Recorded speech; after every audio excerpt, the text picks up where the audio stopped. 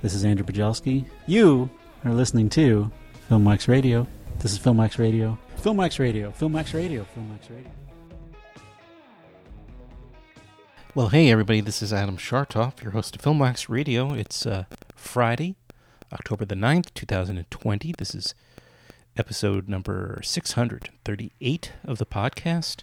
We bring back my good friend, the editor of so many independent films, and a regular on this podcast, my friend Michael Taylor, will be coming up in just a little bit. But first, I wanted to bring on Filip Jan Rymsza, who is one of the producers a couple of years back when Netflix finally was able to finance and finish Orson Welles' movie The Other Side of the Wind. He was part of that core team, which included Frank Marshall and Peter Bogdanovich, and Filip was able to help produce that finalization, The Other Side of the Wind.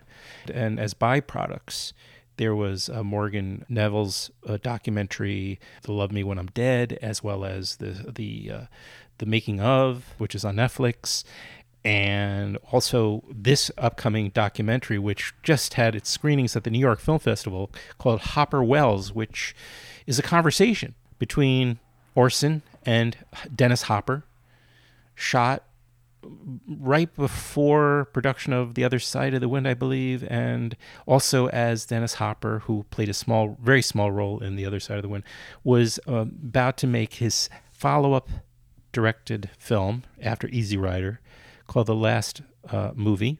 And the two sat down and had this conversation. Orson was shooting it, so we don't really see him. We hear him through the whole conversation about philosophy and film and acting and life and politics. I mean, it's an incredible film, and you just look at Dennis Hopper essentially through the entire conversation. And we will let you know where you can see Hopper Welles, but I wanted to bring on Filip way back when The Other Side of the Wind was about to premiere on Netflix, and I was talking to some of the other folks from the film, and I'm glad to finally have this opportunity. So we'll first go into my conversation with Filip, who is born in Poland. He's produced or directed a number of films, including, as I mentioned, The Other Side of the Wind, Mosquito State, Hopper Welles now, and here it is. This is a lovely man. My conversation with Filip here on Filmwax Radio. Were you more intolerant of, did you have more kinds of movies you were against when you were a kid than you are now? I am. I'm getting to like more kinds of movies. Well, it's so difficult to make movies that, it's very easy never to have made a movie and to hate all movies except for a very few. But once you made a movie, realize how much work is involved. I think almost anybody who gets any kind of movie at all made is really way ahead. It's so hard. Well, it's the editing gets to be. But don't you think in some ways it's awfully easy? I love the creating the idea. I love the shooting it. I love the casting of it. I love the doing. But when it gets down to the editing of it, it becomes like having a child and suddenly cutting its arms off and putting its eyes out. And because you miss the good things that go? Yeah. But I don't. And also because it's so personal. I mean, it gets heavy.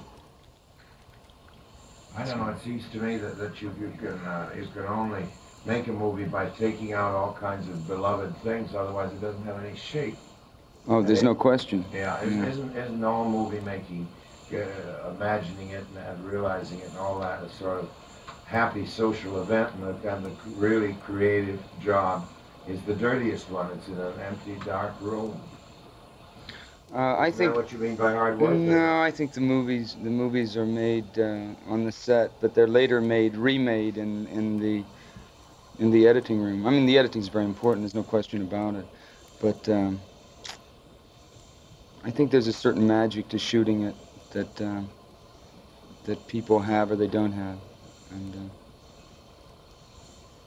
but the shaping of it becomes the really difficult part. Even after you get the picture up, I mean, to then shape it into that piece of film that you're going to put out is it's a little magic too. I guess. Yeah, well, it's the real work. That's for sure. Mm. Do you shoot an awful lot? For Easy Rider, I had 35 hours, and for the last movie, I have 40 hours of film. Yeah, that's a lot to get through. Yeah, and a lot of really, the things that are really, like beautiful landscape, which just don't make the story go on, and yet I hate to give them up, I'm lucky. When I go in a cutting room, I go in as the enemy of the film I made. I can hardly wait to take out the beautiful shots, Wow. I've been wanting to get you actually on since I started pursuing the team behind The Other Side of the Wind a couple of years back, more than a couple actually, probably closer to 5 years ago, when I first started seeing press coming together that Netflix had purchased or was doing, producing it, the final edit, and I saw your name always associated with that. So I forget who I was talking to or emailing with early on, but I know that. So eventually, I just got Josh Karp on a bunch of times, who's even before that, and then I got on Peter Bogdanovich, Frank Marshall. No, not Frank Marshall. I tried, not for lack of trying. But this is a great day because I've got Filip on here, and that's what I was trying to get at mostly. Orson Welles is not returning my phone calls, but I don't He's know. not available these days. Okay, I thought it was in his. He stipulated even after he died, he would still be available to promote his films, but apparently I'm wrong. Tell me a little bit about how you got involved with Orson Welles. We're primarily here to talk about the latest project, which is called Hopper Welles, which I guess Welles shot with Dennis Hopper around the time of The Other Side of the Wind, and right as Hopper was getting ready to shoot, or maybe was already in production for the last movie. I mean, Hopper was at that point kind of deep into the edit on last movie. Okay, so Welles was at the very beginning of shooting Other Side of the Wind. He started in August of '70. This interview or conversation, or however you want to classify it, was November of '70. So very early on, and at this point, Welles had shot some of the film within the film. And then he had shot some stuff with Bogdanovich at that point, playing the cineast, not the young hotshot filmmaker, and then some stuff with Joe McBride, really as the character that Joe continued to be, just slowly. At that point, he was a younger Joe McBride, would then eventually become a slightly older Joe McBride 7 years later, once they finally finished. So that's where each of them was. In terms of how I came into this Welles universe, it was about 11 years ago, and really it's just kind of a series of coincidences. I was in Cannes, and somebody told me that the rights were available, which obviously, it's I didn't know about the project. I had read about it in a story that appeared in Vanity Fair, which then was a collection of stories, or really of pieces on films with very strange backgrounds, troubled productions. And the piece was on Ambersons, and at the very end, there was a mention of Other Side of the Wind. So I had some prior knowledge when I took this meeting in Cannes, and it resulted in an introduction to Oya Kodar and being sent the script. And that started me on the journey. And the more I looked into it, the more I became fascinated by it. And then once you start investing, at this point, when you start investing years in it, you just kind of want to see it through. And then, my approach was a little bit different than anybody else. I mean, obviously I met everybody who had been involved and tried and failed.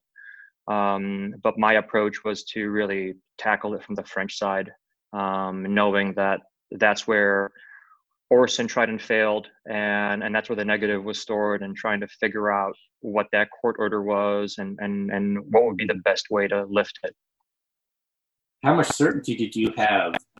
Referring just to the other side of the wind, just for my curiosity, or confidence is the better word. How much confidence did you have that you would be able to untangle the legal morass that the film was under, and then figuring out the financial side? I mean, how did you process all that? I mean, I wasn't sure if I'd be able to do the whole thing. I knew that by the second or third year, I'd at least have a seat at the table.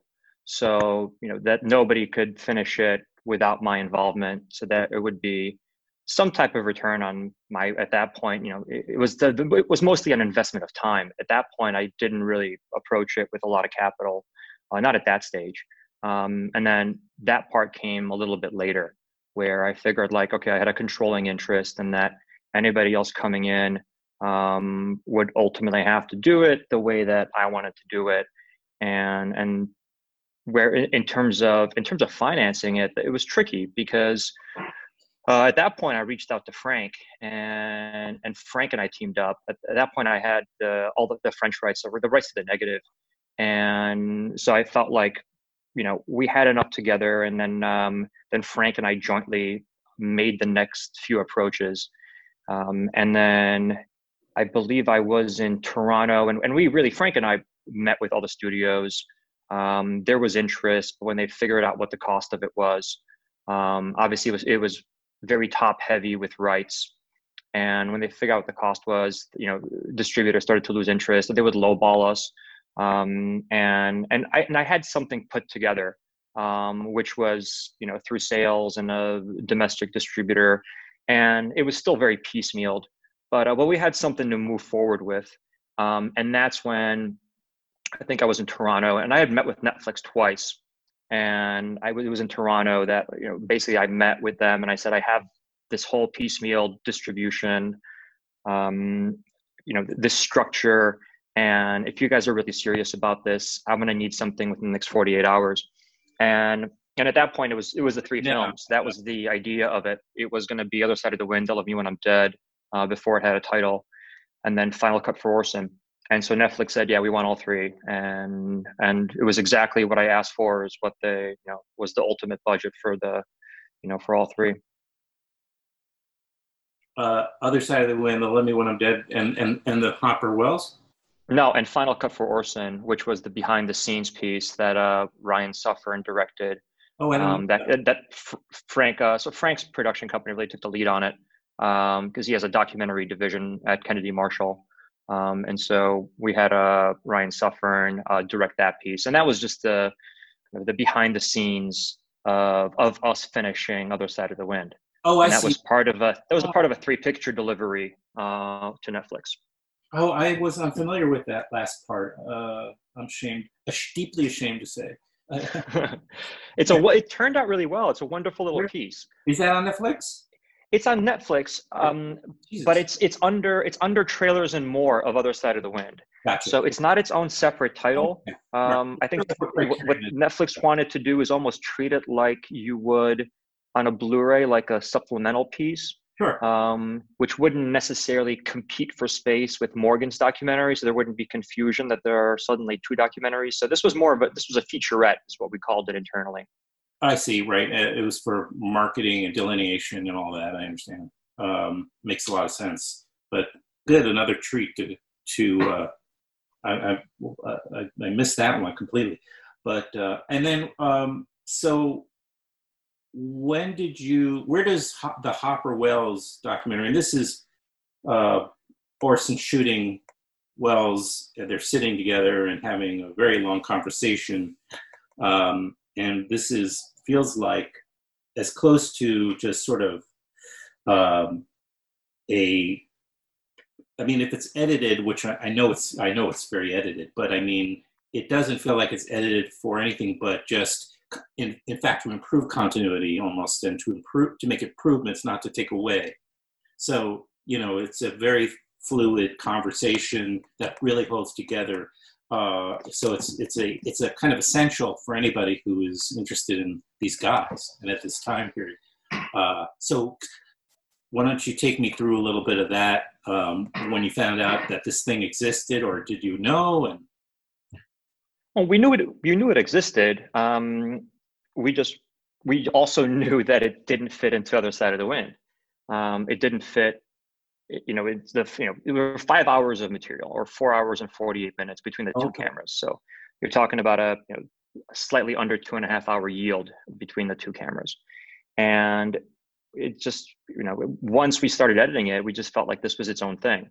And Bob put it together, put whatever 13 rolls, however many rolls there are, just put it together, kind of from slate to run out. He watched it, and I think he watched it first in whole, and he came away really fascinated by it. I watched it as well.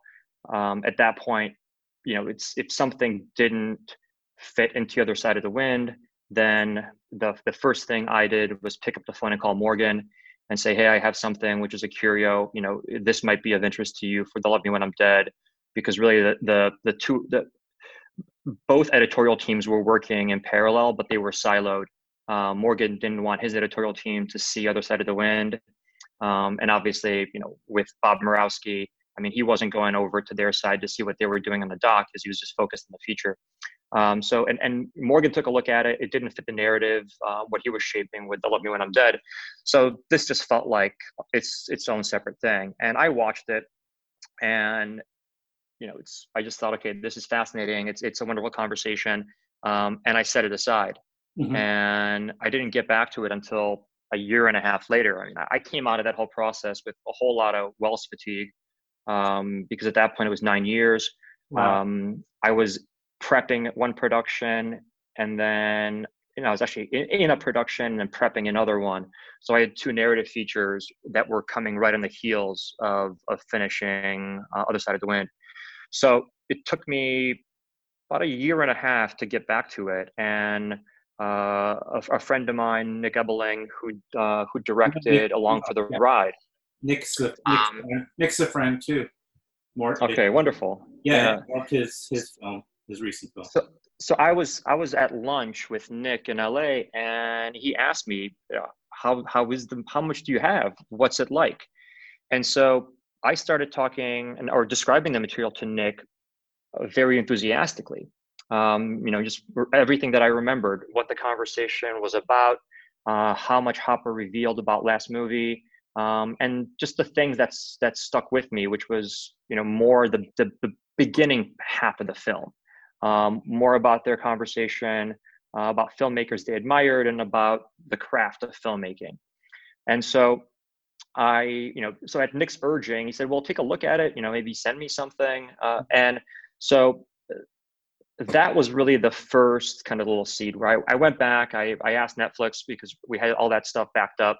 And I went back and I watched the whole thing, and suddenly I was struck by the second part of the film, because suddenly, it's the film was the same, but we had changed, and the times we were living in had changed. So suddenly the stuff that I remembered, the stuff about filmmaking, it was still there, but suddenly all the political stuff they were talking about just felt so timely and so powerful. And I just figured, okay, I think there's something here. And enough time had gone by where I had a new perspective on the Welles universe, and I felt like, let me see if this could be a standalone piece, if there's something in it. And then Nick and I had a conversation with one of the programmers in Venice, who's also a mutual friend of ours. And she asked to see, and she basically said, I heard from Nick that you have this Hopper stuff, could I see something? And I got on the phone with her, and she said, you absolutely have to finish this. It's an important historical document. We'd love to have it for the festival. Can you get it finished in time? And so the next step was calling up Bob Murawski and saying, are you ready to take on another Welles project? And and he remembered the material much better than I did. So he said absolutely, as if he was just waiting for that phone call this whole time. So yeah, he said, let's get into it. Yeah, well, Wells has another also directorial credit in his IMDb, each as a result. Another finished film, which is always a nice plus for that. What kept as I was watching it, and I can't wait to rewatch it actually the second time. But what struck me was, and I've read his conversations with Peter Bogdanovich. Those are published. There's conversations with Henry Jaglom. Or Jaglom, those are published, and he's such a he's so difficult, Wells, and he's so full of himself and narcissistic. He comes across that way. I mean, we know that he's full of bluster and bravado, but in this instance, it's not that it's absent, but he seems to have a very different tone with Dennis Hopper. I know it's just 2 hours plus, but he seems to have an enormous amount of respect for Dennis Hopper as an artist. He just doesn't give him the hard time that I've read him give the other guys. I mean, I still think he gives him a really hard time. It's irrelevant. To me, this is one of those pieces where you're never quite sure if Orson's speaking as Orson and when he's speaking as Jake, as right. the character. Explain that, yeah. Yeah. So, because at some points, he switches into the Jake Hannaford character, which ultimately is played by John Huston.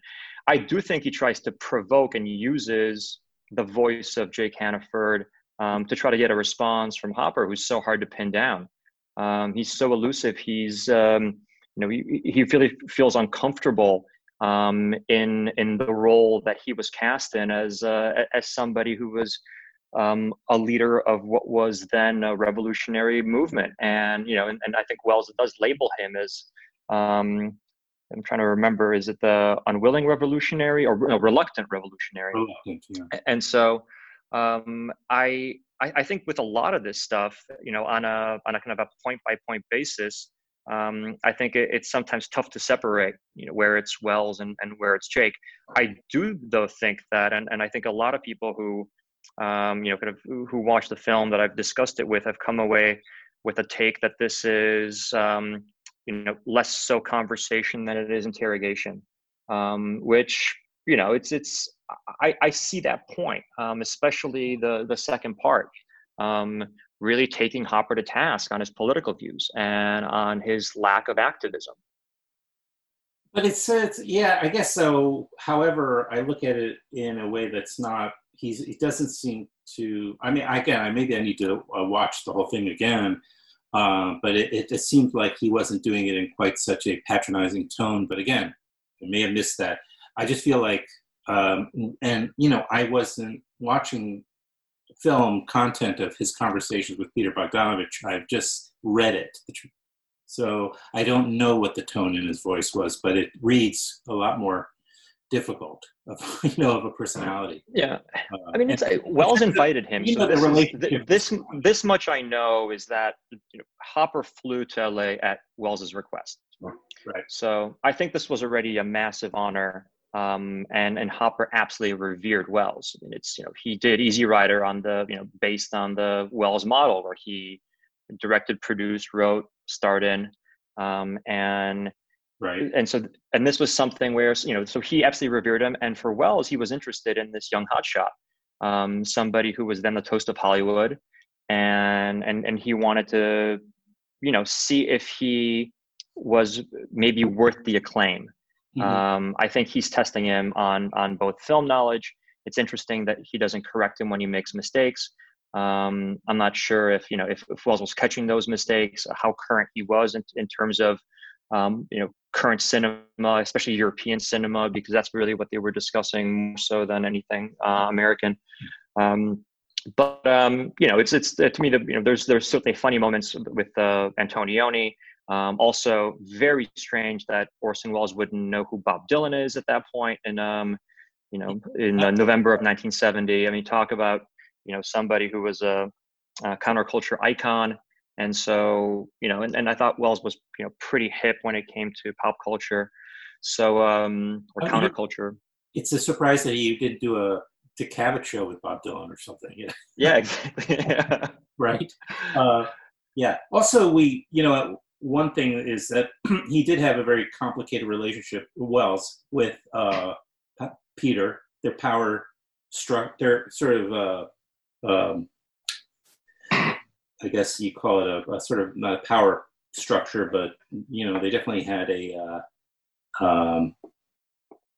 was difficult for Wells, especially, of course, as Peter Rose. We know that, but well, the other thing is when you were talking about Dylan, maybe he was Hannaford in that moment. Maybe. Well, I mean, it's Hannaford didn't know we don't know, right? It's fun to speculate. I think it's fun to speculate for a lot of the stuff that he drops in there. There's a lot of things, and and obviously when it comes to some of the political stuff. When he's talking about Franco's side of the war, when he's talking, no, now I'm speaking as Hannaford. So some of that stuff he's just trying to provoke a response. But I mean, I have no idea. I think we'll never know. It's just left to speculate at which point is it Orson, at which point is it Jake. What is your sense through these projects about Wells is coming from the traditional Hollywood, although he was never traditional in that context, or in that context, he really wasn't ever traditional, but he does come from a very different generation, and all of a sudden he's working with these young folks, and seems very curious and wants to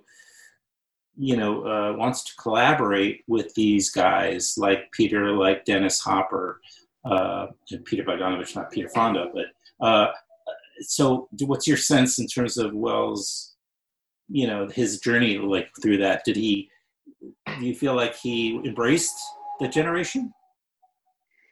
Hard for me to say. I think there was a curiosity. I mean, clearly he was surrounding himself, and if you look at the script, there were certainly many more filmmakers who he hoped would show up to that party, which they eventually shot in 72 and 73, that takes place in the whole second and third act of Other Side of the Wind.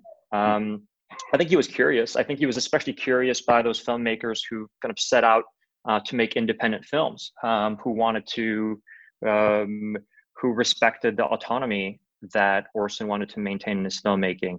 And many of them regarded him as the first independent filmmaker. And I think, kind of New Hollywood certainly had a lot of those principles. I actually want to talk a little bit. I don't know how much more time you have. We can wind it down soon, but I wanted to talk about Gary Graver, who shot this, and he also had an interesting relationship with Wells. He was maybe the greatest devotee of Wells. I mean, how much do you know about Gary? I mean, I know quite a bit through Bob. So Bob Murawski, the editor of both the pieces, right, of Other Side of the Wind and Hopper Wells. So he lived, I think, 3 houses down from Gary. So we didn't know that prior to the meeting with Bob. So Frank Marshall and I met with him, and he was approaching us through various parties. I mean, Bob really wanted the gig, and we didn't know how close he was to the material through Gary. Mm-hmm. So I ended up learning quite a bit about him through Bob, and then I developed a relationship with his son Sean, who helped us. Gave us a lot of materials that Gary had left behind from his editing process, et cetera. So, but in terms of what struck me about Hopper Wells and this material is the aesthetic, and I loved this this kind of almost Pennebaker-like camera that's just constantly going around, and it makes, to me, this 2-hour conversation as lively or livelier because of the camera work. And to me, this felt like a camera test. This is way different than the other interviews, than the interviews with Mazursky and Jaglom and with Curtis Harrington. To me, this is just way more. And when we were talking Oh, you just cut out for a second. I'm sure I got the recording, but I didn't hear what you just, the last part. I'm saying that the aesthetic of it, it just to me felt like this was such a cool camera test for Other Side of the Wind, because if we're talking about November of 1970, eventually a lot of the party scenes for the feature would take on this type of style, this handheld, kind of zooming in so fast so you are able to get focused and then zooming back out, and so this felt like an extended camera test, and I love the rawness of it. And I felt like, especially with the way that we ended up editing it and keeping the slates in and making it feel like you're there in the room, you can't escape the same way that Hopper can't escape. And I love that. I loved the form, and obviously that's why we put that little piece at the beginning with and I believe that's Gary's wife, Connie Graver, then wife, who was the camera assistant. So she coming in with a slate in front of Hopper's face, and Orson says, get that slate in there and don't ask so nicely. And so it sets it up because Hopper's constantly has that slate put in front of his face, can't break concentration because Welles never lets up. And to me, keeping those in, made it so that conversation feels way more intimate because you're given the whole thing. And so, I really like that, including that grandfather clock striking 3 times. You even have that passage of time element in it. So it just feels like this very intimate, fireside conversation between Hopper and Welles. It's called Hopper Welles. It premiered at Venice, and then it's going to be at the New York Film Festival. Yeah, we had a driving screening, which was wonderful on the 18th, which I'm in Europe right now, so I unfortunately missed. Oh, are you? There was a screening at Queens, and then I believe it goes on the virtual cinema starting today. Wonderful. Fantastic. Everybody's got to see this. Anybody who's remotely interested in this subject matter we've been discussing. But Dennis Hopper rising to the top of his career. Well, what a career he had. But pre-apocalypse. Post Easy Rider. Pre-apocalypse, but already having his little thing about fractions in his head. So, already working that material. Oh, I hope this is just 2 now. I hope there are more projects ahead, Philip. I look forward to seeing more. Thank you very much. It's really nice meeting you. And where are you? And you mentioned you're in Europe. I'm currently in Warsaw. This is a pit stop from Italy, and then a bunch of more festivals on this side of the world where they're actually still doing in-person festivals. And where do you call home?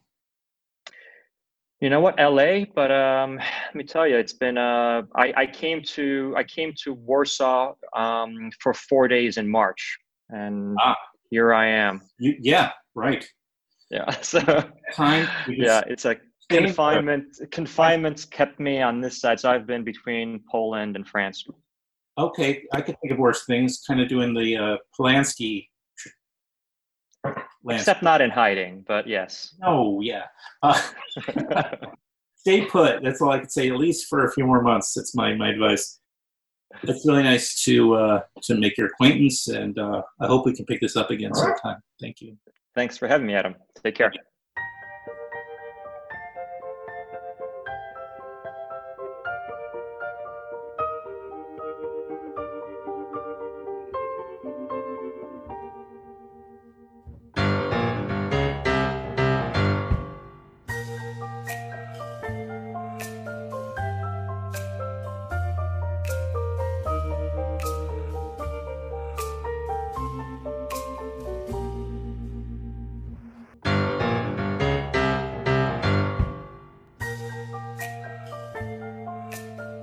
Michael Taylor is a very prolific editor. He's been brought onto lots of projects, and we've had on so many filmmakers and people from various film projects that Michael has been the editor on.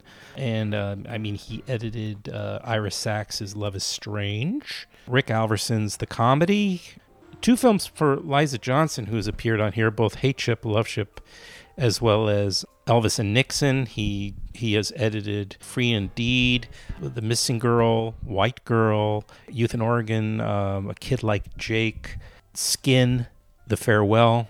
And now he's got several projects coming up, which are either currently editing or just recently finished editing. He's also just a friend of mine, and I'm always happy to have him back on the podcast. He's a tried and true New Yorker like myself, and we're both sort of having conversations, not in New York City, but about New York City. So I hope you enjoy it. This was recorded about halfway through the real heart of the quarantine time, and so that's where our minds were at the time. I hope you enjoy it. Here it is, Michael Taylor back on Filmwax Radio.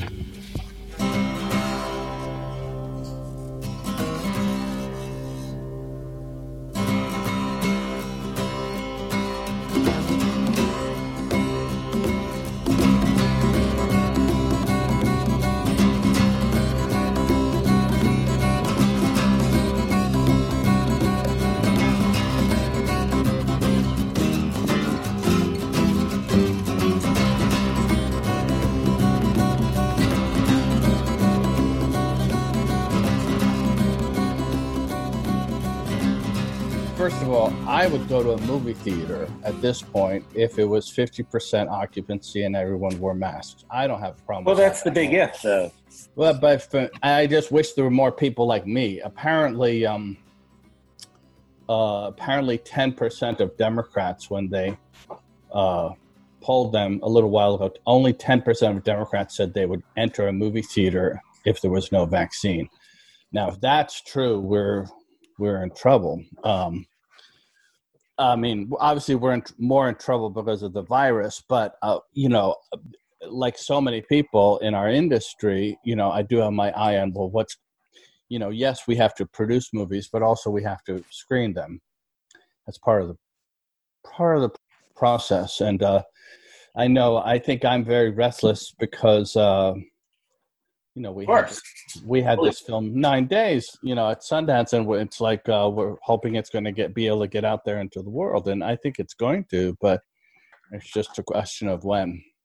Well, so where are you right now? Okay, so my wife and I have been in Truro, Massachusetts, which is right near the end of Cape Cod. We're in between Provincetown and Wellfleet. Right near the tip. It's known as the Outer Cape. Weirdly enough, the Outer Cape is also known as the Lower Cape, which doesn't really make any sense, but it is for some reason called the Lower Cape. And we've been here since April 10th. It's a house that has been in my wife's family since she was a kid, but it's not winterized. It's not set up for the winter. Understood. It doesn't have the right insulation. It doesn't have any built-in heating that works. So we have never really come up in the winter. And Right. April was basically the winter. It was No, it's still 30, chilly. Yeah. It was 30 degrees at night, and it was 40 degrees in the morning.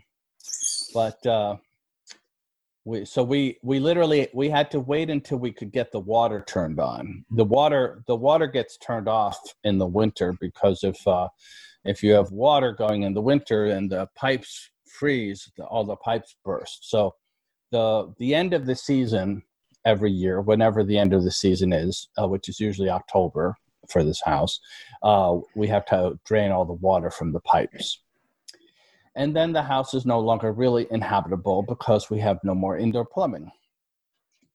So the house comes to life with the water getting turned on, and we're able to find someone here to do that. It's in April, and we came up. After we had quarantined in New York, or sheltered in place, whatever you want to call it, since about March 18th. Judy had a project up in Boston, and I went to visit her there, and then it shut down, and everyone moved from Boston back to New York, or wherever they were from. But it was in prep. They hadn't started shooting anything. Uh-huh. They were just prep. So ask away.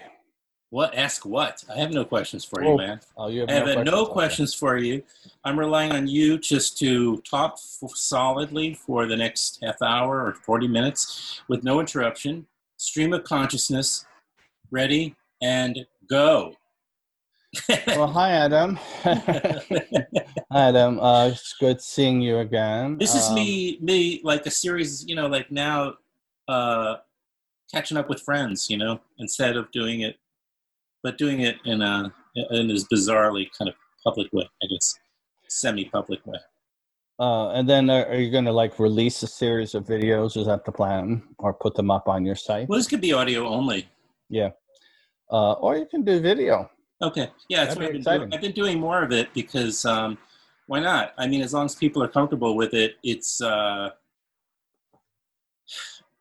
think it's a nice option. I think so. It's funny. I mean, there are a number of things that are going to come out of this process in hopefully a good way. One is that on a lot of the projects that I do, we're often editing the movie in New York State or New York City because we have a terrific tax credit, post-tax credit. Yes. But very often the films originate from Los Angeles or have substantial LA production company money. So I'm very often faced, this was true with The Farewell and with, especially with 9 Days, with Edson Oda's film last fall. Which one? Where it's called 9 Days. 9 Days. This is my next film to come out. It's called 9 Days. Edson Oda is the director. Who? Edson. You haven't heard of him yet, but what's his name? His name is Edson, Edson, Edson Oda, Oda. Okay. He's of Japanese ancestry, but he was born and raised in Brazil. So he considers himself to be Brazilian Japanese. And this was a film that we started shooting in Salt Lake City last summer, a year ago in the summer. And we shot it from June until September, early September. It was quite a long shoot because there were some, the main shoot was basically August, early September, but we also had some shooting we had to do in June and July to prepare for the main shoot because the lead character in the movie, who's played by Winston Duke, who was one of the dads in Us, and he was also in Black Panther, a number of other films, but he's the lead. Okay. He plays a character who's in charge of deciding which souls get to be reborn or get to be, actually I'm saying that wrongly, which souls get to be born. These are souls that have never been born. What are they? Maybe you can edit that. Well, there's no editing. There's no just editing. Michael. Let me just say, just make a disclaimer. Michael Taylor is one of the great Indiewood editors of the day. His imprint is on countless great films, and he's brilliant and funny and smart and very good looking. And today, at least. And if he trips over a word here and there, it's because he's got so many thoughts and so much to contribute that these things happen. So there, now you can worry about editing. I'm gonna try to set up this movie a little better because all of us who worked on it are really proud of it, and I think that I can do it. I can. It's just more work. I can edit. Well, I don't think you need to now that you've given that disclaimer. I know we're going to talk a lot about what's been going on in my life for the last 4 or 5 months since our basic movie world shut down, and the world itself has largely shut down. I've heard about that. Well, it actually has not shut down enough. That's the problem, of course. Too much and not enough at the same time. There's all sorts of dichotomies. Our country just gave up on it way too soon, and now we're paying the price, unfortunately. And at any point, we could reverse the trajectory of this virus, but we don't have the will for it in this country at the moment. Well, I mean, I do. You do, I do, but we're not. I quarantined very, very seriously for months, which was almost you could consider a waste of time now. Well, no, not really, because you're in New York State still, I think. Yeah, I'm in Massachusetts, and we're sort of in this this alternate United States of the Northeast that took this thing very seriously. And once you cross the border into New Jersey and all the way up from New Jersey into New England, you have one state after another with relatively low virus levels at this moment.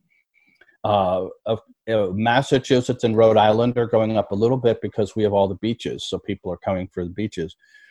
But we're in good shape, and if the rest of the country was like us, which they should have been by now, right.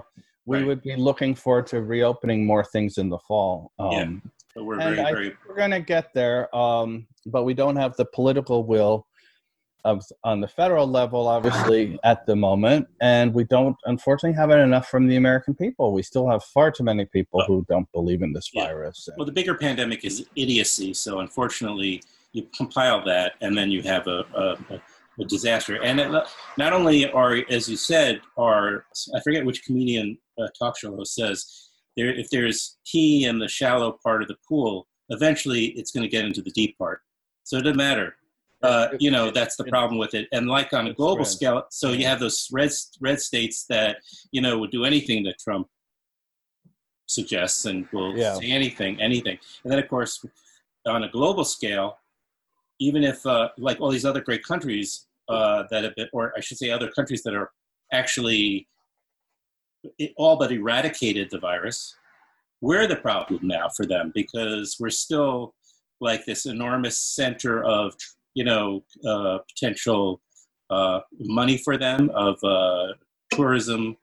I mean, it's just inevitable that if it continues here, it will eventually make its way to other countries. Mm-hmm. It's just, No, I'm not the first to say this. I read this somewhere, so it's not my idea or anything, but I read that Canada right now is like having your apartment above a meth lab. Yeah, that's one of those slow. Yeah. It's one of those slow burn things. Yeah, you think about it. I like that. Second. My joke was that Canada was going to build a wall along its southern border, and that Mexico offered to pay for it. I just like the just so we'll go away. Just to punish, just for the irony of it. They're like, okay, we'll give money for that. We'll pay for that. That wall we'll pay for. Yeah. So it's been, Adam, I know we only have so much time. We could go ahead. We could talk for hours because it's such a tragic time for the world and for so many Americans. But for some people, it's hardly tragic at all. If like like my wife and myself, fortunate enough to have a nice apartment in New York and a country house up in Cape Cod that we can go to, where we've been retreating since mid-April. We hardly feel the effects at all. We wear a mask everywhere we go. We've had. Your careers are completely tied to film world. Well, our careers are in essence on pause right now. And right. Judy she was about to start a film that she was in prep. And in my case, I had a few small things lined up that were sort of leftover finishing projects from last year. But in any sort of normal year, I would have been on a regular narrative feature film by June or July. And right now we'd be sort of in the trenches editing it for Sundance or something like that. And instead I'm quite deep into some documentary projects, which is an area of filmmaking that I haven't been doing as much of recently. I started my career with quite a few documentaries mixed in with narratives, and it was kind of half and half back then. Every time I do a doc, I would do a narrative next and then a documentary. But documentaries are really easy for me to work on right now because people simply have to send me their footage. And I'm actually on 3 projects right now that I'm juggling, and I sometimes will work on one project one day and another project the next day, and then go back to the other one, and that's kind of fun. And I have 2 hard drives on my desk, which cover 3 different projects, and I'm about to get a 3rd hard drive this weekend or Monday for a 4th project. So that's kind of exciting. Like a lot of us fortunate Americans, we were collecting the $600 a week while I was there, which was useful. For my wife and myself, it was much less money than we normally make, but our expenses were low and we weren't working. It was like we were on vacation. Again, I had to keep telling myself, we're the extraordinary lucky ones who are out here in the country with our cat and, collecting almost $2,000 a week, but are for doing nothing. Well, I would say doing nothing, except we're really just getting our taxes back that we've paid. It's not like it's not like money we didn't put in at some point. But it's funny. I at the beginning of the year, or when this started, which really March for us in America, in the United States, I've been I was coming off of a project that I was really proud of that I started to tell you about a moment ago, 9 Days. Jason Berman, who's a terrific producer, was one of our lead producers, and we had several other producers from other companies working on this film with Ed Zanoda, and the cast is really one of the best casts of actors I've ever had for any movie. It was for me as an editor, that makes a huge difference. Hopefully the script is good and the story, but I thrive on what actors can do. And for this one, we had Winston Duke working with Zazie Beetz, and Zazie was in Joker, and she's on Atlanta. The neighbor, right? She was the neighbor. She was the neighbor, and as good as she was in Joker, I love Joker, by the way. Zazie has so much more that she can do and that she can show off in this movie. And same for Winston Duke, who had a great role in Us and in Black Panther, but in this movie he can really show off his range. He can show it. He's just a terrific, like Shakespearean level actor, just fantastic. And then we had this wonderful guy from England, from Manchester, Benedict Wong, who was in Doctor Strange, a number of other films. We've got Tony Hale, double Emmy winner for Veep, and numerous. Yeah, and Arrested Development.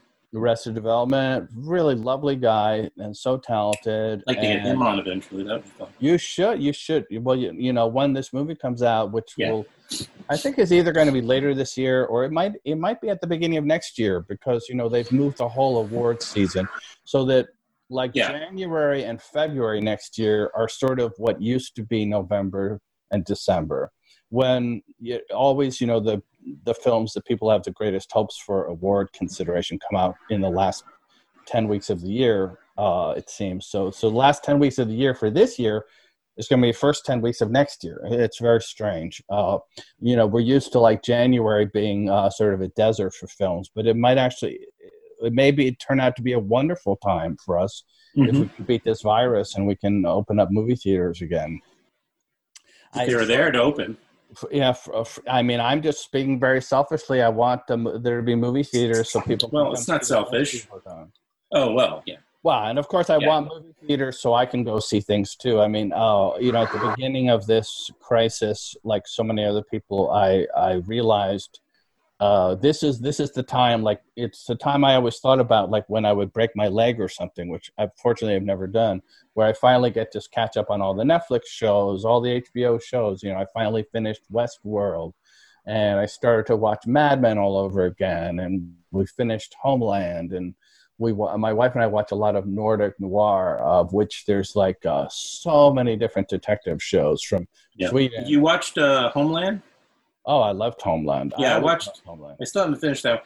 But you watched all of this, the last? You watched the final season and all? We watched the final season, and I got to which I loved actually. Jacob's mother, isn't that? My ex-wife. Oh, I didn't know that. What part did she play? Do you know? I haven't caught up yet. I'm in season 5 or something. Oh, wow. Well, but I stopped watching it a while. I have to go back and finish it up. Well, Homeland was interesting because, it sort of dipped down a little bit. It was great in the first few years with Brody being part of it.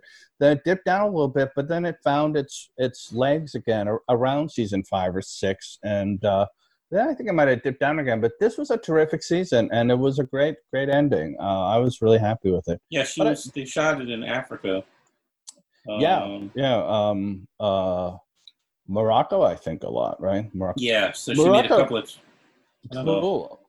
Morocco seems like the stand-in place for so much of the third world. It's like all kinds of Arab countries. It's sort of. I don't know why I can't get it at the moment. Yeah, but if you look it up, she's on the last season. She plays an agent or something like. I don't remember. But it's been for again, anyway. And I have to qualify all of this by saying my wife and I were among the lucky ones. I can't say we had so much money saved up or anything because we didn't. We both work on modest projects. We don't get paid that much that we can always have something put aside. But our living expenses are cheap, and we had government money coming in, and it's just. Yep. It's been a chance to sort of reevaluate everything. That's very true. It's very true, right? You can slow. I think that's the benefit if you're not completely stressed out by your circumstances. It has been a really. Can you hold on 1 second? I just have to. Gotta put in the hearing device. Yeah, I got some coffee for myself as well. I got some coffee. I got some coffee too, and that's good. No, that's just that was a comedic prop. Well, I like that. I don't drink. I drink socially with people. Sometimes at the end of the day or on weekends at parties. But I don't drink on my own that often, luckily.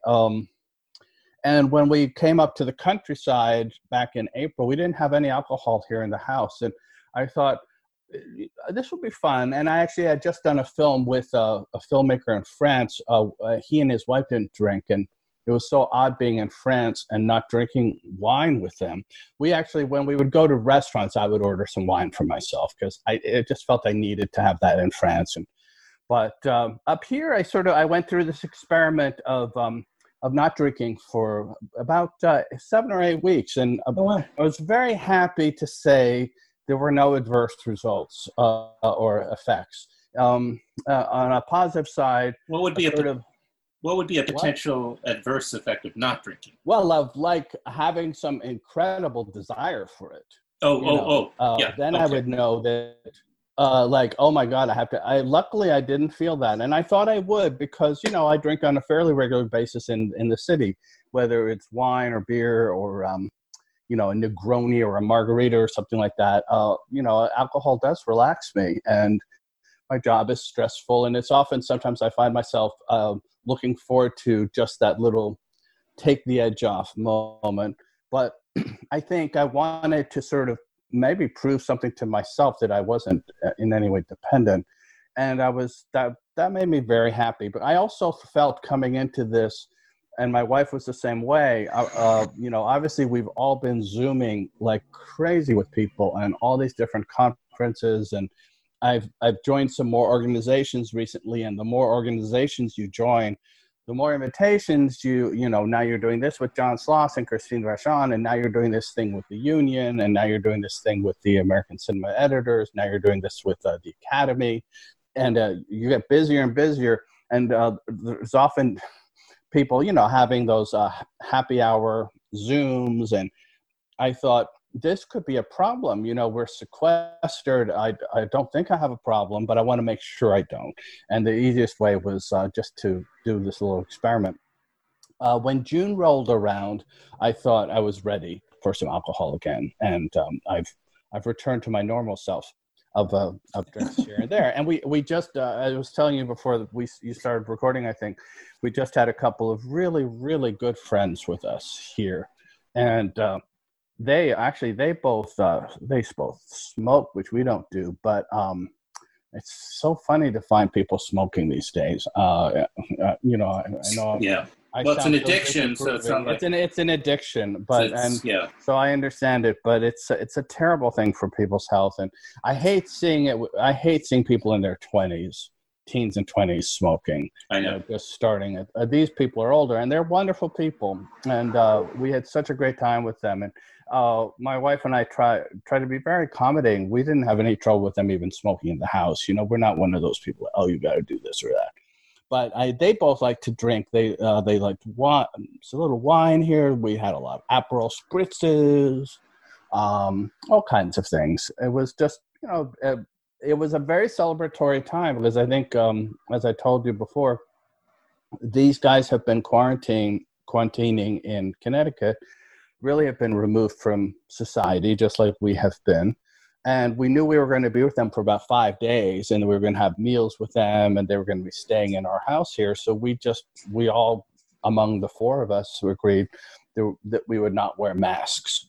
And it was really the first time I've been around anyone since the middle of March, not wearing it. Well, actually, we didn't wear masks at first. I mean, we started that, I think, early April, when you started to get that guidance. And we started with the bandana like a lot of people. And I think Cuomo had a mask mandate by like late April, if my memory is correct, and also the governor here in Massachusetts. So, I mean, obviously, those of us in the Northeast states, we've been doing masks for about 4 months, but unlike the rest of the country, it was just very nice. It was almost like we were able to pretend that this virus is not here. We also actually went out to a restaurant for the first time in this whole. It was an outdoor restaurant. There was a lot of space. I had a 2-pound lobster, my first whole lobster since I've been up here, and our friends everyone had good food, and it just felt like we know we're not back to normal at all. And of course, this is a problem with the rest of the country where they decided they were back to normal too soon.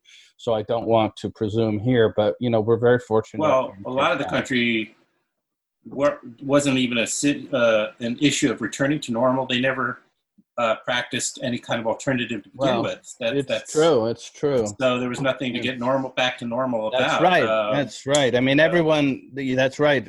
People didn't stay home, and some of their stores might have been closed, like the barbershop might have been closed or something. Look at maybe the most extreme example of that was that Tulsa, rally in the arena. I mean, there is like, the height of idiocy and, so. Well, it's almost like Trump was just trying to say, look, it's not anything. I'm going to prove that it's not anything. We're going to get, 15, 20,000 people together, and we're not going to wear masks. And of course they ended up with a smaller turnout. I think luckily some of it was the TikTok tickets were sold, but a lot of it was, I think people were more scared than Trump realized they would be. Well, when you put your money where your mouth is, it's quite a different thing when you're talking about going in and the pressure to. And then, Herman Cain, who was there, no mask, is now dead a month after the rally. Now, did he catch it at the rally or somewhere? Who will never? No, it's beside the point. It's just, he's.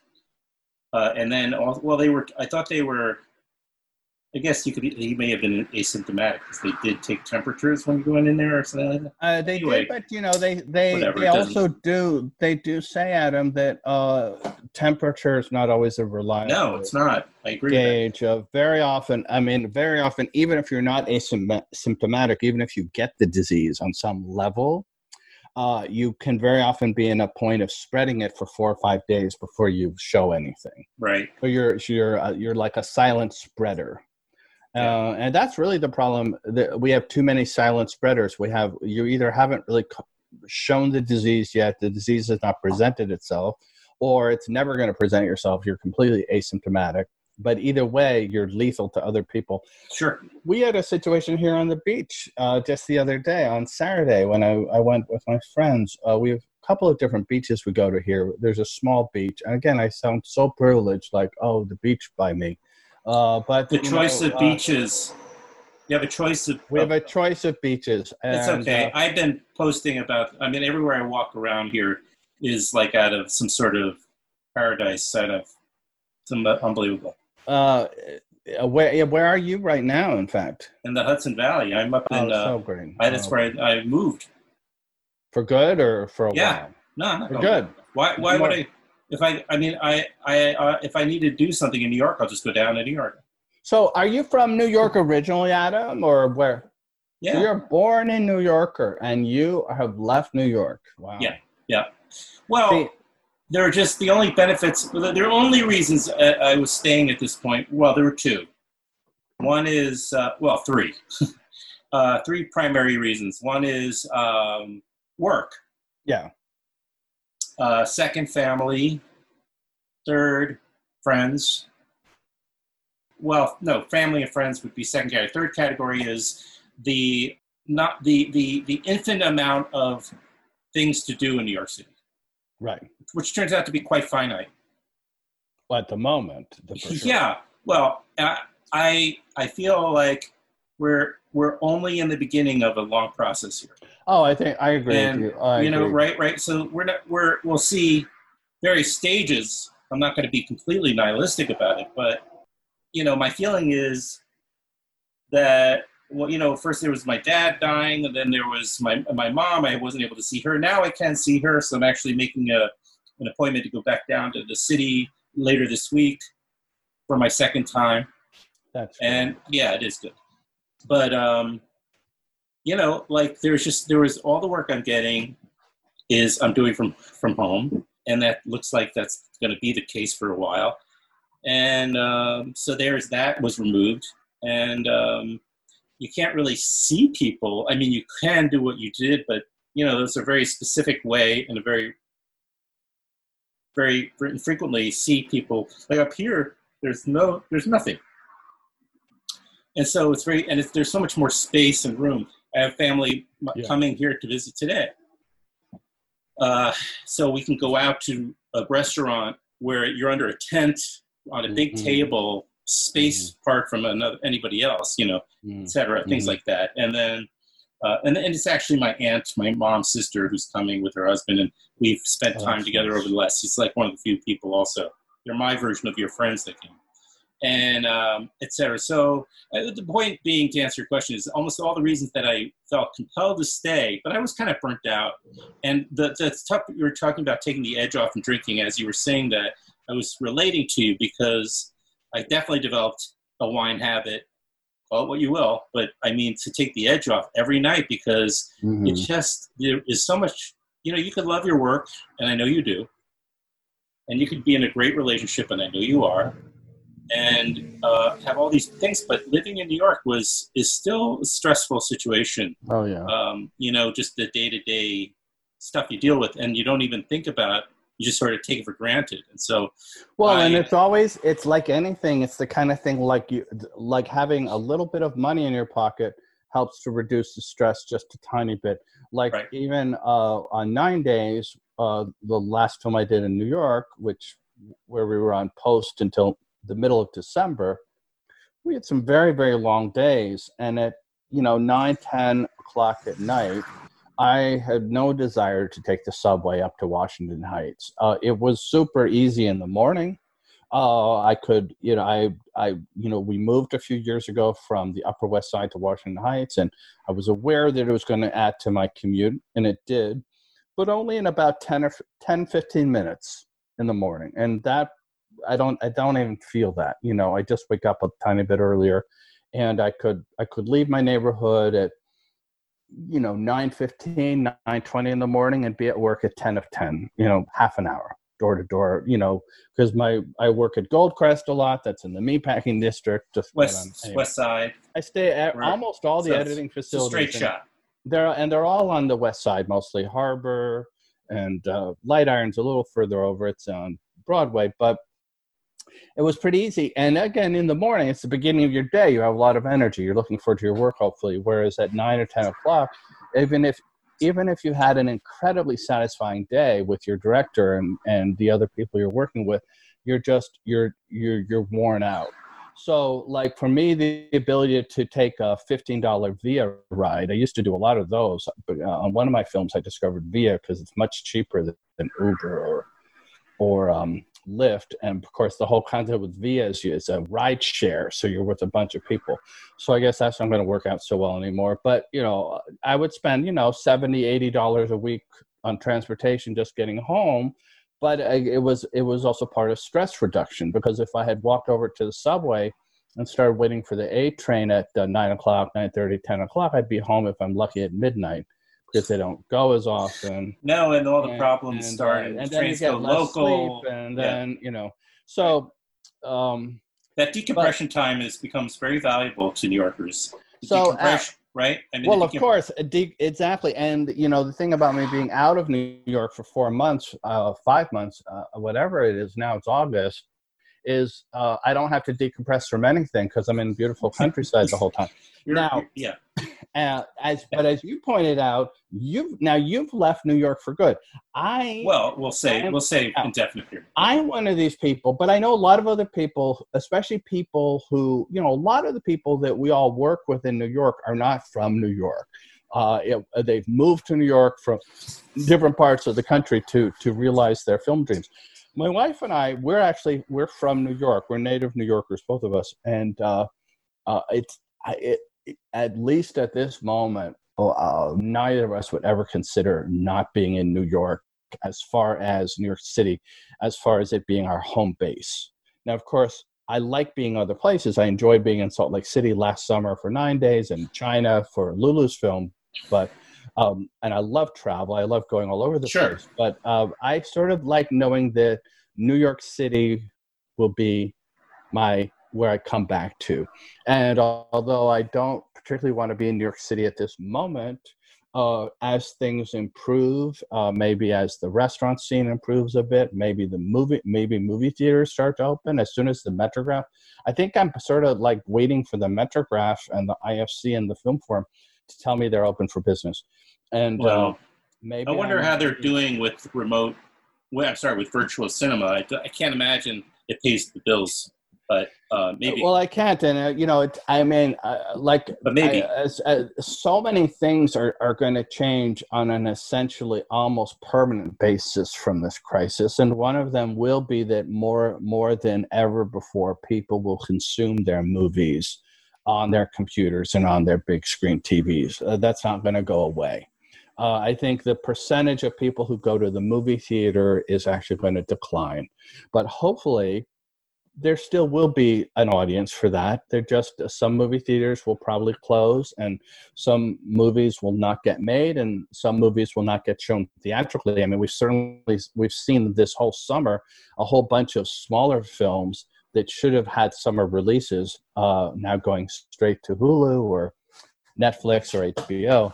And for this film that we had last year, 9 days, I'm certainly hoping we still have a theatrical opening of some sort, even if it's smaller, even if the audiences are smaller. Just the fact that people get to experience something like that on a big screen. Because it's a big movie. It has a big... Edson is a very visionary director, and you sort of want to see what he's done. Are you hired for that film by a distribution company? Is it already distributed? Yes, Sony Pictures Classics. So where'd they pick it up? At Sundance. We were at Sundance. Okay. So that was the first and last festival of the season last year. I did earlier this year, I should say. But so it's an unusual circumstance where you didn't have to rely anymore on the festival circuit, which people typically would probably just do to build up maybe some more press. And we're lucky. Yeah. I mean, to be really honest, we were supposed to have follow-ups like South by Southwest. Right. We were, I think, booked for BAM Cinema Fest in June. It's you and I. We both love that festival. I think we most likely would have been in Toronto. I mean, I think we had actually gotten a commitment for Toronto, but Toronto shrank from 250 films to 50 films. And obviously, if I'm programming Toronto, I would probably choose to have 50 films that haven't been shown before. Hold on a sec. I got to pause again. I apologize. Hold that thought for a second. So, no, my aunt, her husband is got diabetes. He's takes insulin, and they at the last second he ran back into the house before they left, and he had upset their plan. So he left his. insulin in the house. And he realized it a little while ago as they're driving up here. So they stopped at a pharmacy down in Monroe, New York. Yeah. So they're about 45 minutes away. Oh, wow. But I said, just take your time, do whatever you have to do. It's better than the idea of driving all the way back. Which case I'm kind of amazed the pharmacy was able to give him the insulin so easily, because it's so hard getting drugs from a pharmacy if you don't have the right prescription or it's the wrong pharmacy. Right. Well, he's it's interesting. He's like one of those rare cases of somebody who, has had this issue. It's like Mary Tyler Moore in a way, where, he's been in great shape all of his life. Yeah. It was not brought on. It was just genetic, or whatever. So, but I'm sure his doctor they called the doctor and they got this. It's good. I mean, again, nice that he was able to reach his doctor. Yeah. I mean, my private doctor, my personal doctor became part of a clinic and then became part of another clinic, and it's all part of NYU now, but it's hard to reach these folks. Yeah. But I was supposed to have a checkup today, August 10th. My last checkup was in January. I remember seeing the guy. He did give me a flu shot, which I normally have resisted in the past, but because I had actually had the flu in December. Oh. And we did talk about COVID, and he said, "Don't worry a thing about December? The flu." I had not COVID, but I had flu in December for like. No, but I was wondering when you were talking about COVID at that appointment. We were talking in January because China announced it in December. Again, why we didn't do anything in this country January 1st, who knows? But we didn't. And I remember asking my doctor, was this going to be an issue, this COVID thing? And, he, like so many people, he didn't have enough information, but he said, so many more people are going to die from the common flu, and we just don't have. Well, it's true. But that was the prevailing view at that point. Right. But nobody ever, the only reason why people die of the flu is because we don't insist on quarantining for that. The truth is if we quarantined all winter, if we were in deep quarantine again right now, even if the flu season starts, we wouldn't get that's absolutely true. No, that's absolutely true. In fact, they've said in the southern hemisphere, which should have been having a lot of flu right now, there's almost no flu. It's eradicated. So that's a silver lining. It is. I'm planning to get I had my last doctor appointment in March, and guess what? I had a virus when I went to my doctor appointment. This was about a week, maybe a week and a half before this quarantining started. And we were still not convinced. I had a sore throat, runny nose, a little fever at one or for a day or two. In retrospect now, I think I have to get the antibody test, but that could have been, I might have caught it. I just had a very light case of it, because, I was confirmed that I had a virus in March, just days before. COVID was around already and obviously catching like wildfire. But I just shrugged off the idea that I had COVID. And then I quarantined and then Jacob moved in right after that. And so anyhow. I should get the antibody test, but I'm definitely getting the flu shot. Well, I'll get the flu shot, and I'll get if there's reasonable assurances that the vaccine is halfway safe. Again, I guess, we all have different levels. We have different risks. Levels of risk assessment. And like I say, if there's a movie theater showing a movie I want to see, and they've, I think right now I've decided 50% is what I'm looking for. If they've closed off 50% of the seats, I'll do that. I think that's what that's what they thought they were going to do. They were supposed to open July 15th. Right. Remember back in April, that's what they were saying. They're going to show Tenet July 15th, followed by Mulan, which is now gone to Disney. What about the drive-in idea?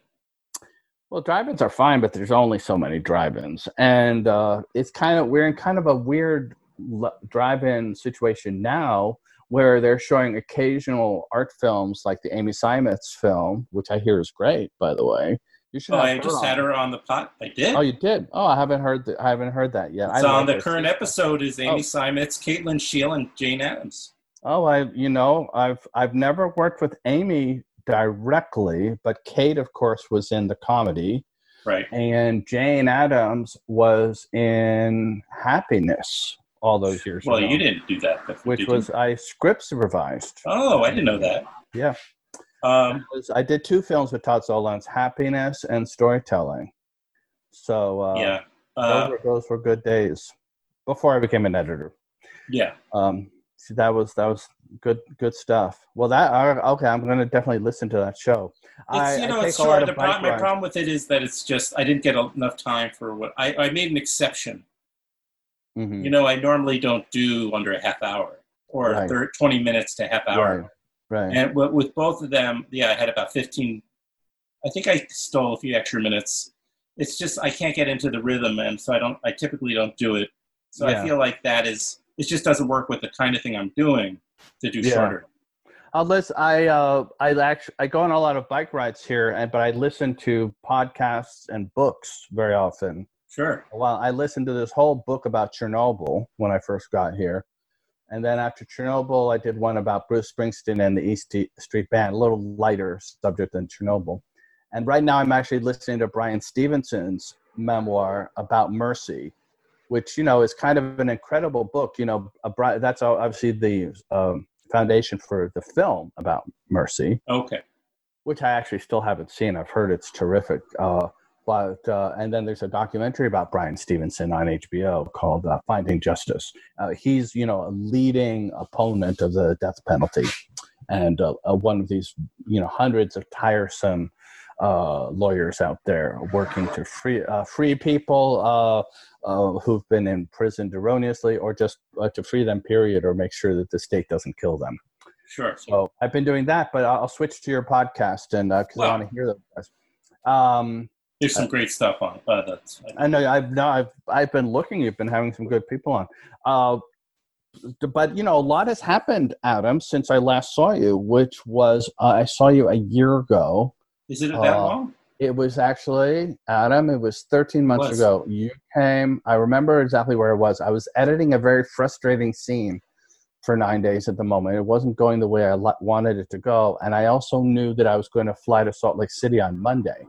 And you came on Friday evening. And I really wanted to see you, really wanted to talk to you, but I was in the middle of artistic stress of having not gotten the scene I was working on to the point where I wanted it to be. And it was annoying me.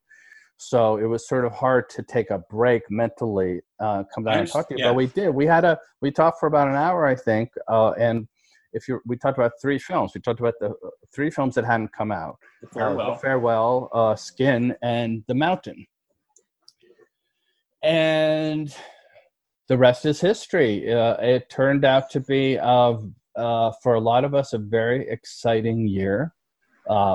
Honestly, one of the best years for me in terms of a theatrical release hitting people. Mm-hmm. And The Farewell was interesting because once it passed a certain number of cities, it started tapering off. It got to about 20 million. And then it started tapering off, and that seemed to be largely continued resistance to subtitles. And you really called it on the on Awkwafina, that her winning. Yeah.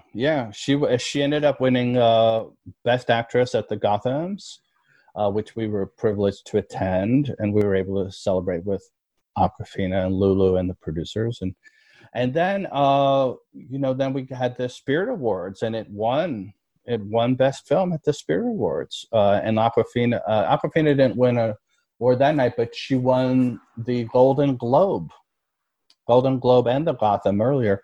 And then myself, it was very fortunate for me and my co-editor, Matt Friedman, we were nominated for Best Editing of a Comedy at the Ace Eddie Awards. First time I've ever had any kind of nomination on that level. And we lost to Jojo Rabbit. But we were nominated, and it was exciting to be able to go to the Eddie Awards in Hollywood. They were at the Beverly Hilton. I've been a few times before, but never nominated. So that was very exciting for me. And then Ace invited me to join the American Cinema Editors. Mm-hmm. So actually, when 9 Days comes out, it will be the first film I've worked on where after my editing credit will be the little ACE. Oh, right. Which is nice. It sort of puts me, more in the realm of all these editors I've admired over the years. And also, so maybe there are some filmmakers who might take your name into deeper consideration. I have to hope so. I have to hope so. You never know. I mean, ultimately, it's about finding the right match between a director. Well, of course, right. But when filmmakers listen to these, podcast episodes, I think they will realize they will realize that you're the guy for the job. I hope you're right, Adam.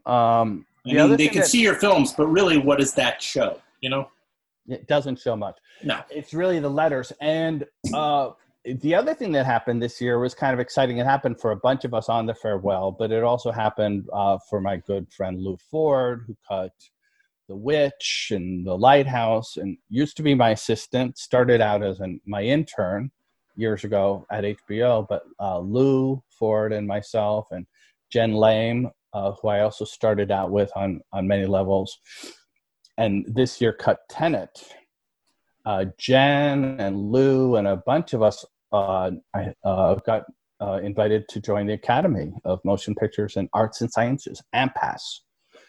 And that's very exciting because now we are part of a big community and can hopefully work towards change, work towards further diversification of our industry and progressive causes within movie making. It's up to the membership, and I'm very happy to be part of that now. But I mean, what's sort of strange, Adam, is like I say, like for me, I've had this. It feels like a period of personal growth because I'm able to reflect on everything, and then I'm having these professional associations that I'm joining, AMPAS and ACE, and my colleagues, and that's also increasing all the Zooms that I'm doing because every organization has different things happening. There are even these like BAFTA Friday lunches, and just it's a great chance to see all these people. Unbelievable networking opportunities, I have to imagine. Well, a lot of times, you're if you're hearing someone talk, it's really more like going. Okay. You're in the audience, but you're right. There's a chance to say hello to someone, and actually, I've been doing a lot of events myself about editing. I did one for the union where I spoke about different versions of the farewell that I had worked on, and that was a lot of fun to do. We did that back in the end of June. Well, if you do any events on where I can come in as an audience, let me know. Yeah, I will. I'll let you know.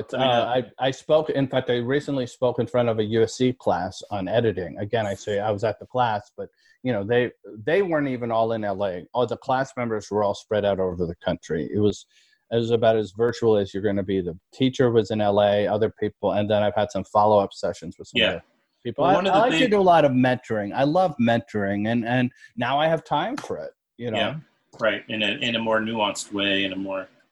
I just finished a big project for Filmmaker Magazine where they do an annual film school edition. Well, this year, of course, turned it up on its ear because, there was this whole COVID-19 issue about their fall season. So it was turned into this bear of a job because I was originally just supposed to update all the schools from last year, all the programs at film schools from last year, make sure it's accurate. Yeah. But nobody was at their campuses. Right. Then asking them for COVID-19 plan, which in many cases they were still formulating. It turned into this just. So finally, and I reached 90% of the schools through sheer, just contacting every faculty member I could find, using every connection I had. Yeah. But it got done, so it's available now. And well, it's I don't know. It's not a great time to go to film school. No, and I mean, it's not a great time to go to school. Period of any sort, as far as I'm concerned. Yeah, take take that, what is it called, that year off? My feeling, and of course I'm not a parent, and I've had a couple of parents criticize me saying, well, you're not a parent. It's not for you. You don't get an opinion. But the Canceled. fact is, I've got an opinion because if school kids, kindergarten through high school or college, continue to spread the disease just like it's happening right now in the South and the West among people who aren't at school campuses, eventually that's going to hit my mother up in Connecticut, who's 89 and is still doing great, or it's going to hit me or my wife or hit a friend of ours. But it's not going to stay in the school. It's not going to stay in the college campus. And then, so New York City, which is like the only major city which is now doing this hybrid plan. So yes, but every day more and more teacher organizations say no. And you can't really have teaching without the teachers. And I stand with the teachers. I don't think there's going to be any in-person teaching. Well, we're just weeks away. We're just a few weeks away from the beginning. It's not going to happen. Let's catch up again in a month. It's not going to happen. Well, my son, who's going into his junior year of high school, I can't believe he's in high school already. Oh my God. Almost done. Halfway through, rather.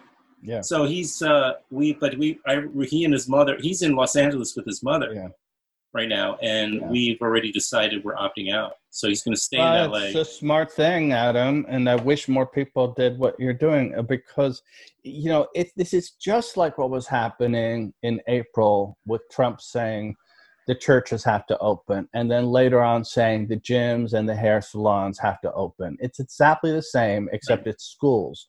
So anyone who tries to open schools at this point I've received 2 letters already from the University of Michigan where I went to college. I remember I saw your posting about that. In one case it was asking for a financial donation to help them open.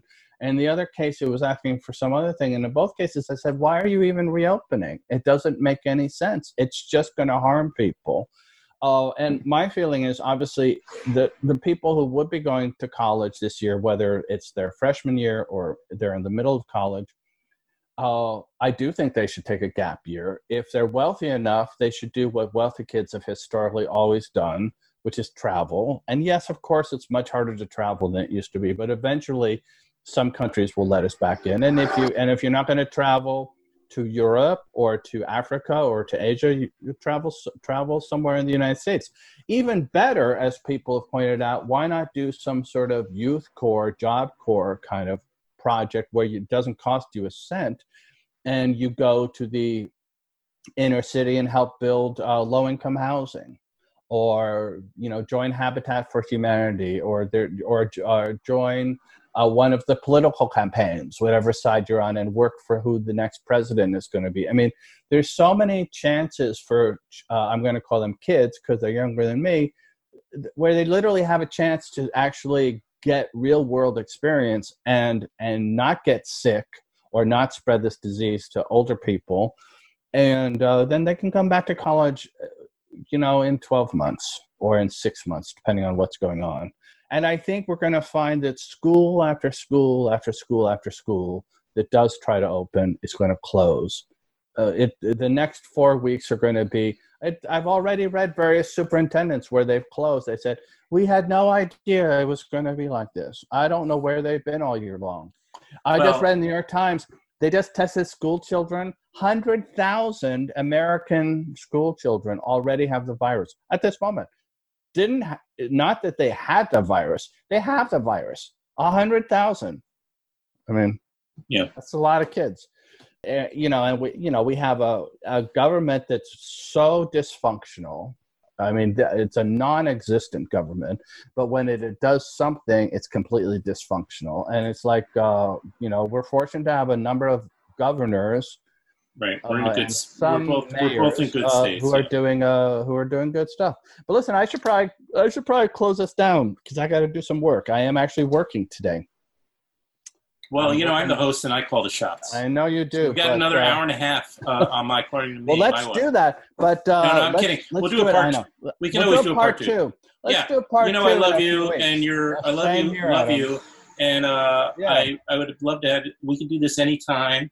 It's always good catching up. I do think that it provokes thoughts, and your perspective as an editor, and coming from the specific, and the growth and your career has been evolving. I like checking in because you see the growth and how your perspective as a result. Yeah, of everything keeps changing. The first time we talked, I was doing some of those Alex Calvo movies and so forth, and I was doing different projects last summer when you ran into me, and I'd love to do, let's make a sort of let's pencil in mid-September. Let's catch up in 30 days, Adam. All right. Let's see what's happening with the school system at that point. I'm curious. And let's see if we get any news on the movie industry. Maybe we'll have some release dates. Sounds good. That would be exciting. Not that we want to turn this into like a Screen Talk or anything like that. But well, they do pretty well. They do well enough on their own. But after we say goodbye, stay on for a few seconds. I will. I'm still here. I do want to tell you something that I can't. Let's say a possible announcement coming up. We'll say goodbye. I still think you're going to have to edit this down to about 10 minutes. I'll edit it. Goodbye, Adam. It's been wonderful seeing and talking to you. Oh, I wanted to say one thing before, is that on so many projects, on these movies, we have conference calls with Los Angeles all the time, and there's 10 people talking, and you can never hear who's saying what. You don't even know whose voice it is. We're not going to have those anymore, even after this virus is over. It will always be Zooms from now on, I think.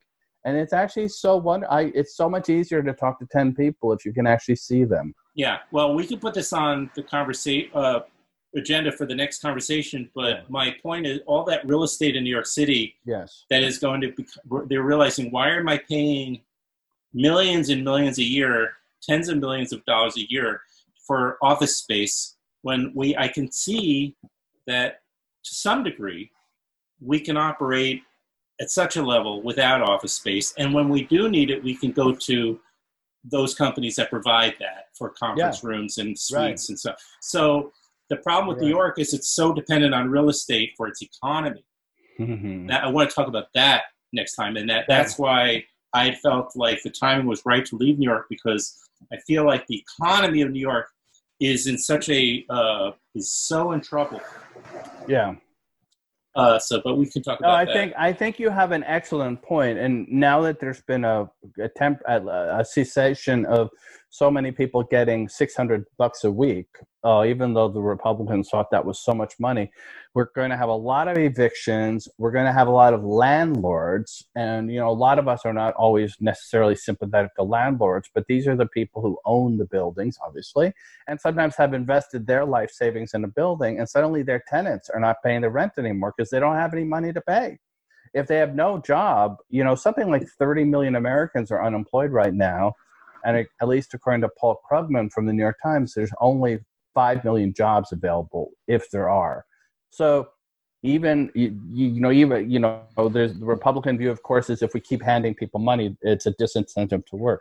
But there are no jobs. There have already been studies. I don't know the degree of I don't know what's going to happen. We have this thing with Trump over the weekend is so crazy that I got notifications from the New York State unemployment. We don't really know what's going on, so don't call us. And don't listen to the president. Don't listen to the president. They subtly. That's sort of what they said. He might have told you were going to be getting $400 more, but that's not really. Right. Well, they did. They wrote everything but awkward. So, you're right, Adam, because I've lived through those periods in the 70s in New York where the city essentially went bankrupt and had to be rescued by Felix Roten and all those people, and Gerald Ford had that famous headline in New York Post too, in New York City, Right. Drop Dead.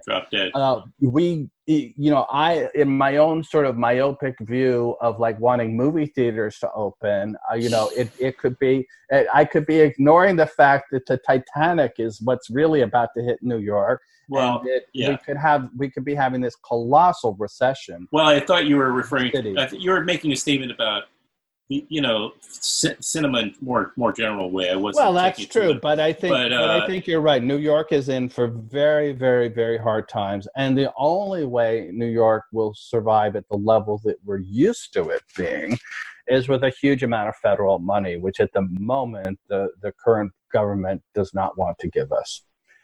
They don't even really want to give us the $400 a week. Although corporations are benefiting. Oh, they're doing fine. But listen, so we'll see. We're going to have a new president next year, and I think in September. Okay. You heard it from me, and next September, and when I talk to you in 4 weeks from now, that is going to look like even more of a certainty. So. Although, you know what can happen between now and the middle of September? It's been a crazy year, ups and down, up and down. So who knows? Anyway, I don't know if the show is over yet, but do you still need to? Okay, if you want. Yeah, let's just say goodbye. Right. Let's say goodbye. Let's say goodbye. Okay. Goodbye, Adam.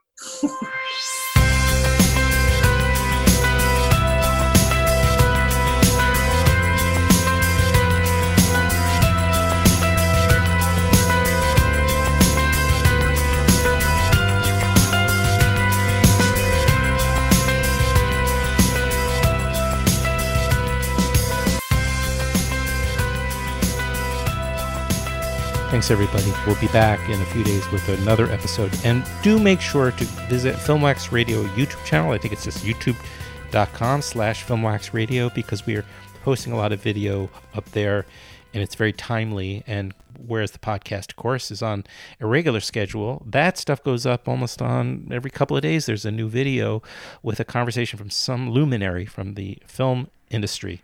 So I recommend you do subscribe to the Filmwax Radio YouTube channel. And until then, we'll be back on your podcast app in a matter of days, whether you listen on Apple Podcasts, Spotify, Stitcher, iHeartRadio, or some other app. But we'll be back then. Take care of yourselves and the ones you love.